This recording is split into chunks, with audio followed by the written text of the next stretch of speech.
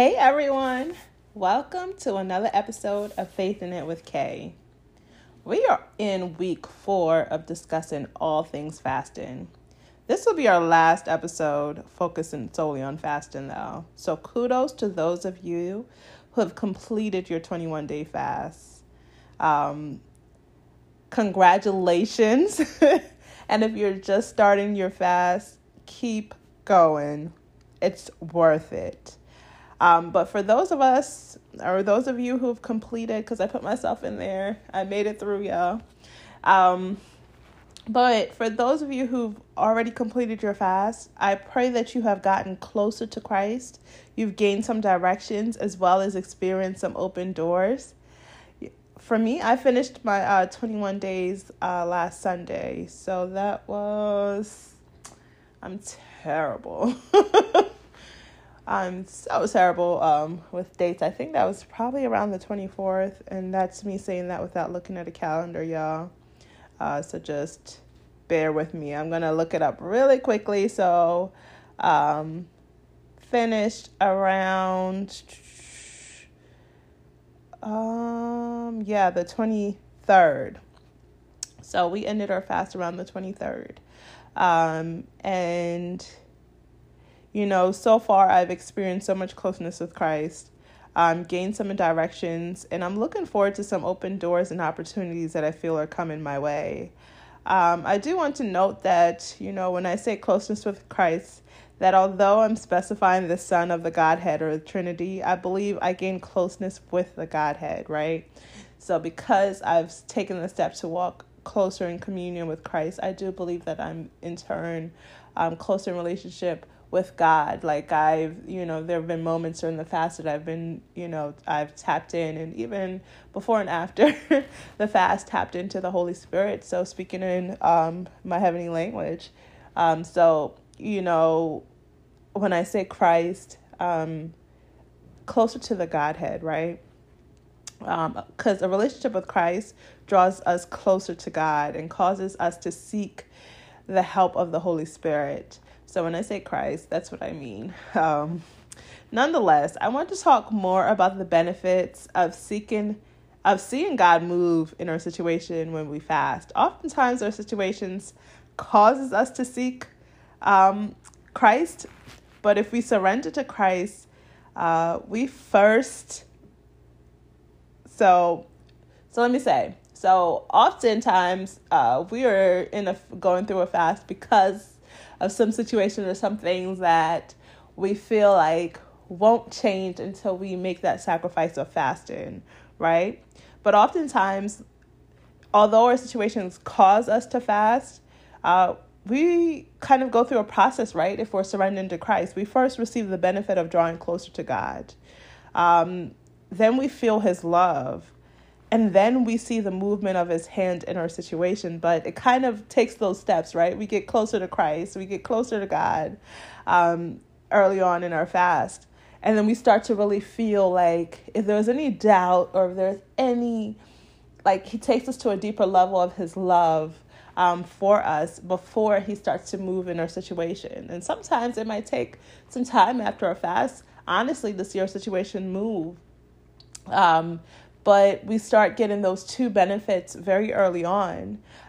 So in week 1, we talked about Daniel, the Apostle Paul, and Jesus in establishing the foundation of fasting. In order to see the benefits of God's hand in our situation, we're going to revisit them. And I think we're going to throw in Esther as well, right? So in Matthew, the New King James Version reads, and this is starting at verse 17. Then Jesus answered and said, O faithless and perverse generation, how long shall I be with you? How long shall I bear with you? Bring him here to me. And Jesus rebuked the demon, and it came out of him. And the child was cured from that very hour.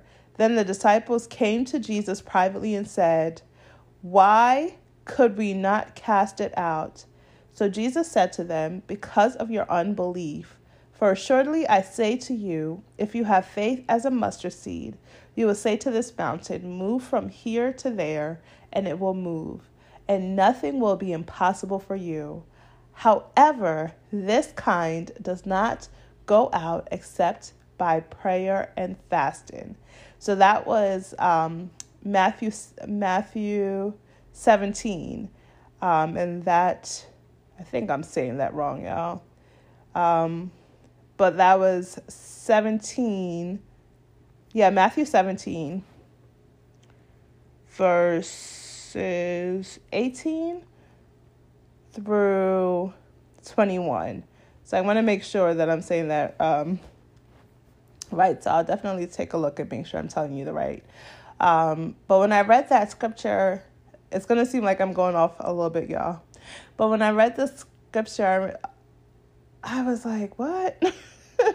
Like when I first read it. And then I remember reading Luke 5:33 through 35, where Jesus is questioned about why his disciples don't fast.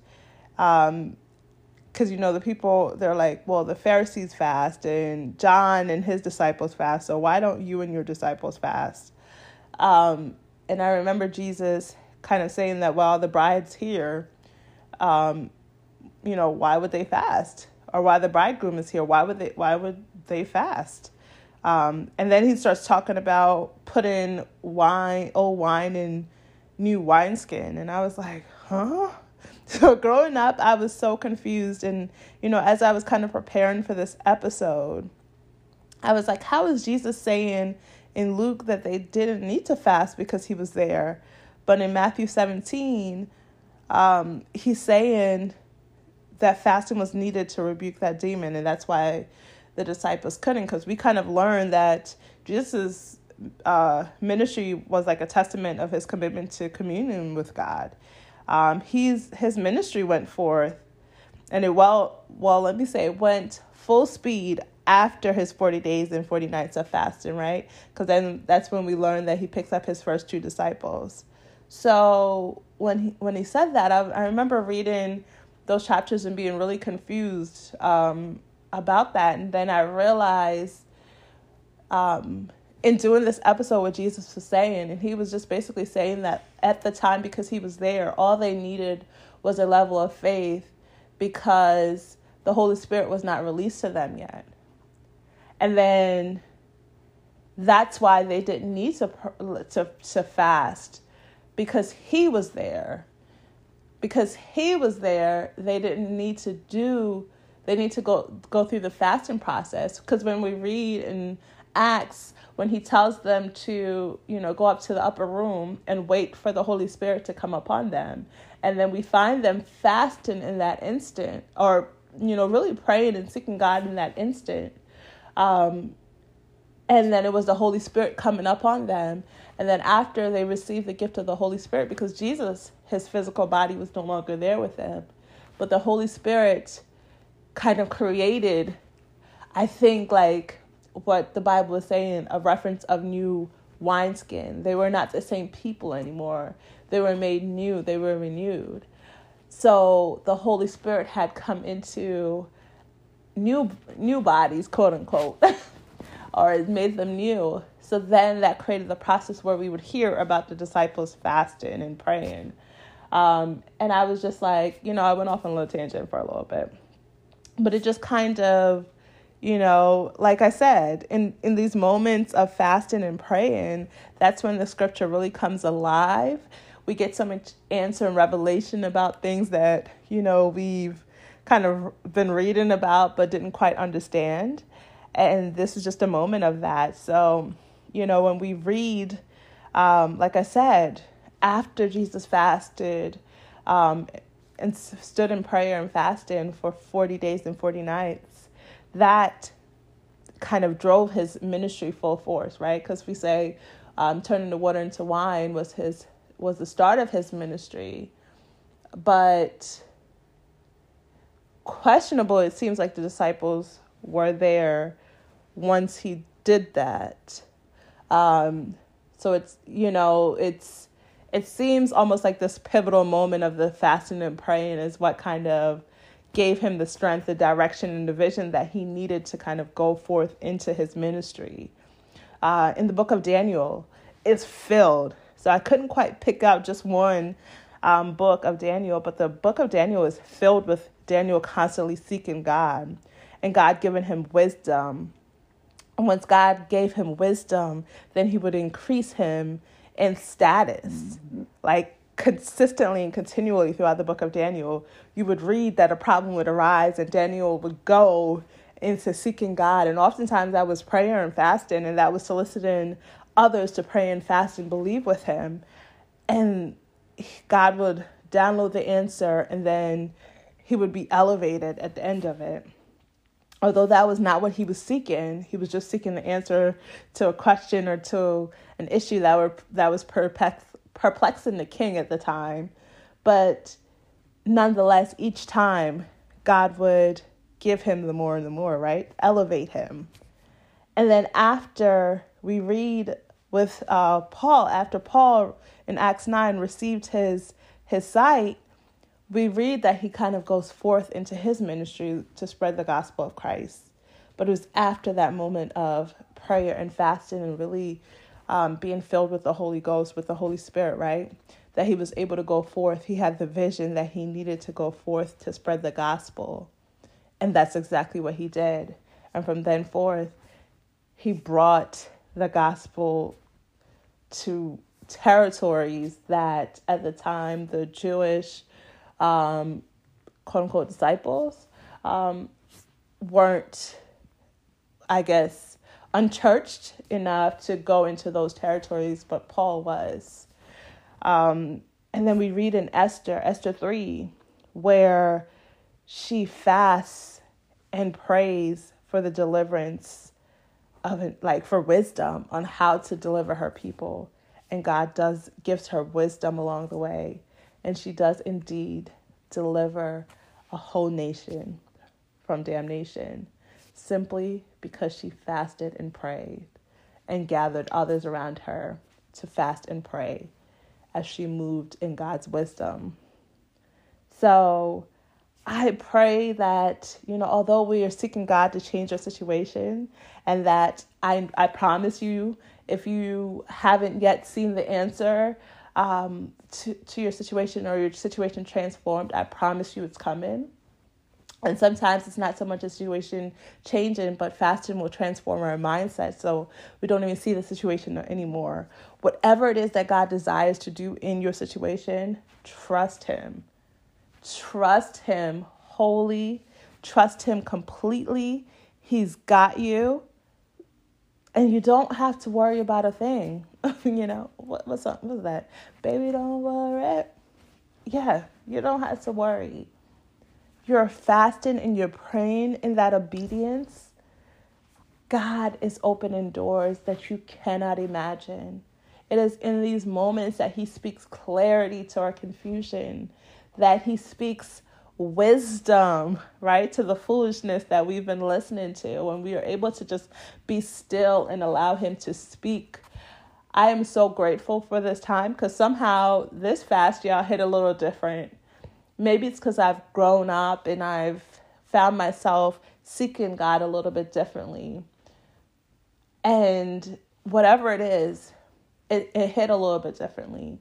So I am so grateful for this time to get direction, to get strengthened for what I believe God is calling me to do in this season. And I'm so excited about what he's going to do. I don't know fully how he's going to open doors, but I'm expectant of it. So whether he does it tomorrow, whether he does it next month, whether he does it at the end of the year, of course, y'all, I'm believing he'll do a little sooner than that. Or he does it next year,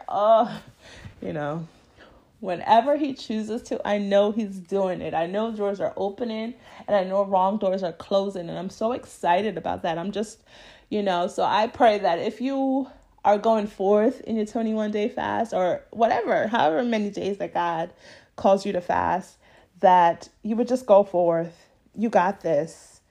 God wants to download some amazing things to you. He wants to do and change your life in a way that gives him glory and brings you elevation in ways that you cannot imagine. So I thank you for, being a part of, this shift that God has done with the podcast. I don't know what I'll be talking about next week, y'all. But I thank you for joining, these discussions. And, if you have something to say, I want to hear from you. I would love, honestly, if we could just talk about how fasting has transformed some situations or changed some things. But nonetheless, I'm grateful that we've had this moment to kind of, talk about fasting and the benefits. So I thank you. And before I go, I'm going to pray for you again, God, I thank you for each and every person that's listening to this podcast. I thank you for how you're moving. I thank you for changing their situations, transforming their minds. For each and every person that will be entering a fast, Lord God, I pray that you would keep them steady, keep them firm, allow them to trust and believe in who it is that you've called them to be. Transform their lives, transform their situations, and make their life never be the same again from this moment forward. I thank you for the new thing that you're about to do. I thank you for the elevation that you have prepared for them. And I thank you, Lord God, for the movement of your spirit, for the closeness that they're getting with you. I thank you, Lord God, for your love that they're feeling in this moment. And I thank you for your hand that they will see at the end of this movement.